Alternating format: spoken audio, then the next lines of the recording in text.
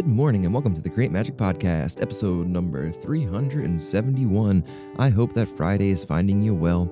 If you're just checking this out for the first time, I do a daily podcast here about my artwork that I post over on Instagram and my website, both linked below. Today, we're starting off the weekend with this month's installment of Welcome UFO People. Welcome UFO People is a monthly comic that I've been doing with my friend Rob Christofferson, who is one of the best documenters of these aerial anomalies and the weird critters and beings that inhabit those things, those spaces. And I've been having so much fun kind of reimagining a different case every month with Rob. If you haven't listened to Rob and I speak about our process on any of the podcasts we've done, both mine and a bunch of other ones, then I'll give you a little background because this one was a little bit different. And essentially Rob will write out a script for me, and it's a very bullet pointed, it's perfect. It's this really, it's got to be hard. We talk a lot about how it's hard for Rob to break it down into such a bullet pointed, very brief description of these really strange encounters that are hard to even keep to an hour-long episode of Rob's podcast sometimes, but he breaks them down into 5 panels essentially for me to work with.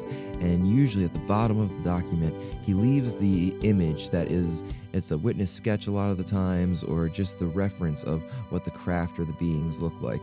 And this is one of the few where I didn't get any kind of visual interpretation of these alien little fellas, and I kind of loved it because all I had was a very brief description from Rob's script to go on as far as the aesthetics of these guys, and I just kind of got to run with it. So yeah, we'll jump right in. This is probably one of the cases I have never heard about without knowing Rob. Obviously, there's a million of those, but doing this project has allowed me to really start having these things sink in, because I can listen to so much of this stuff, and what actually sticks around is hit or miss these days, and seems like it's missing more than hitting anymore. But when I take the time to actually spend a couple weeks, which is what it usually takes to create these pages of comics, and that really makes these cases stick in my brain in a different way, and makes these anomalous experiences feel a little bit more real to me and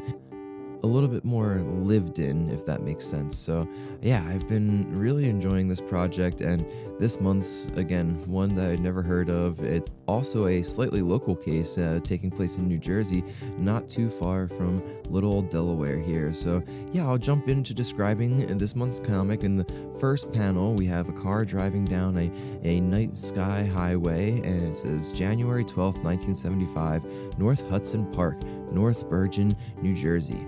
George Obarski cuts through North Hudson Park like he does most nights after closing up the liquor store he owns. And then we go to the second panel, where it's an interior shot of George, and you can see over top of the car a glowing, weird type of round, flat-bottomed object emitting these bright yellow lights, and it says, on this night, he is startled by a UFO that briefly keeps pace with his car. And in the third panel, it's a close-up interior shot from behind the driver's seat with a bright UFO landing in front of the car. You can see through the windshield, and it says it quickly moves past him and lands in a field adjacent to the car. This next panel is probably my favorite. I talk a lot about how the fourth beat in these things are usually where we get to get that close-up personal interaction with the entities that are usually the center of these stories. And this is that panel, and it was so much fun because, again, I didn't really have a visual reference point, and I just got to kind of really lean into playing around with some cute little aliens and fun little anomalous beings. So yeah, this is the kind of big panel, I guess you would say, and it says, like kids coming down a fire escape, 10 short beings emerge from the craft and begin to collect soil samples.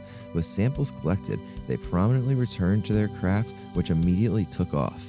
And this is a theme that I love that goes through some of these cases that we've done already in the 8 months we've been doing this, and that's the soil sample collecting, like these collecting of nature and natural materials. And it seems tied to their whole shtick of, coming here with something that's important about the earth and the environment and everything else. And I also love that they have little baggies and shovels. I mean, it just seems like such an archaic way of collecting samples, but I guess if it's not broke, don't fix it. So yeah, these cute little jumpsuited beings with gloved hands, and I gave them just really generic kind of round heads with big round eyes, but not scary gray eyes, just kind of standard black polka dot eyes that you get in cartoons. So they're running around collecting samples, and then on the last panel, it cuts across to a apartment building across the street with a rear view of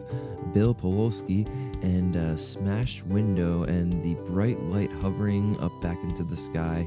And this was a really fun panel for me to draw. And it says, at the same time, across the street at the Stonehenge Apartments, Bill Pawlowski looks out into the park to see a blinding light hovering 10 feet in the air.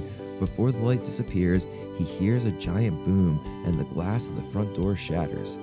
This was one of my favorite weird things, like these adjacent little connections and something so physical as like glass shattering from this, glowing light taking off, or however you want to look at it. It's just very interesting to me. It really kind of highlights this combination of the spiritual and physical in these events in my mind, that there are these really interesting ways that cases of high strangeness call us to live in paradox and hold two very complex and strange ideas at the same time, such as things being material and non-material, and that one does not negate the other. And I really enjoy that fact about this little weird case, that there seems to be this like very high strangeness, Oz factor, like otherworldly thing, a very metaphysical thing going on, but there's this very real world physical shattering of this front door and this glass window in it. And I think that's my favorite part about this whole thing. And I also love the last panel is a great example of how I love Rob's writing for what we're doing, because he lays it out so well that I get to kind of be a little looser with the imagery, and I don't really have to worry about drawing the craft exactly 10 feet off the ground, right? I can just really try and capture what it might feel like to see a yellow light hovering above the the ground 10 feet while your front door window is shattering in your apartment building lobby. So yeah, this has been a really fun month, and thank you for checking these out and reading, enjoying. Thank you to everybody who's bought prints. We recently put prints up on the site. You can now buy issues 1 through 7. They are roughly comic book page size, but a little bit bigger, so almost like golden age comic book page size. And I ship them in a bag and board, just like you would be getting a comic, with a bunch of other goodies. So I'll have this one up on the shop later today, and we'll be making our first donation to the Creative Vision Factory in downtown Wilmington at the beginning of next week after everything clears. And I'm so excited because this is a charity that Rob let me pick for this round, and it really means a lot to me. They give access to creativity as a way to help with different types of issues people are going through, and they help out a lot of unhoused folks in Wilmington. Also have access to regular basic needs, as well as a sketchbook and pens and markers and just all the things you need to live a creative life. So I'm really stoked to donate some of the proceeds from last month's sales to all of that, and we'll make an announcement with numbers and keep everybody updated as that goes. So thank you again, beyond grateful. I'll make one more little plug here at the end for my new issue of Personal Folklore that just dropped over on the shop this week. It is my favorite one I've done yet. I'm really excited. It starts a ongoing comic series called The Goblin Code that features a bunch of new characters that I've been drawing for a while, but I'm finally giving names to, such as our friend Simon the Goblin and our sentient UFO friend Lilith and the Donut Wizard Terrence. So I'm real stoked for y'all to kind of follow along with this. It's going to be more of a fantasy adventure story that has a lot of weird paranormal and philosophical thoughts going on throughout it. But yeah, I'm excited to share this one with y'all. So if you're interested in that, go grab it over on the shop now. I, again, got this professionally printed and have a ton of them, so no rush. They'll be around for a long time, but Yeah, thank you for all the support. It really means the world to me. I have a new Creative Weirdos dropping tomorrow with Fred Anderson. It's amazing. Fred has been one of my favorite people to connect to, and just such a amazing thinker on these subjects. So I'll have that up on the Patreon in a few for a little early access, and then it'll be in the main feed tomorrow. So look forward to that, and just have a wonderful day. I'll talk to you soon. Bye.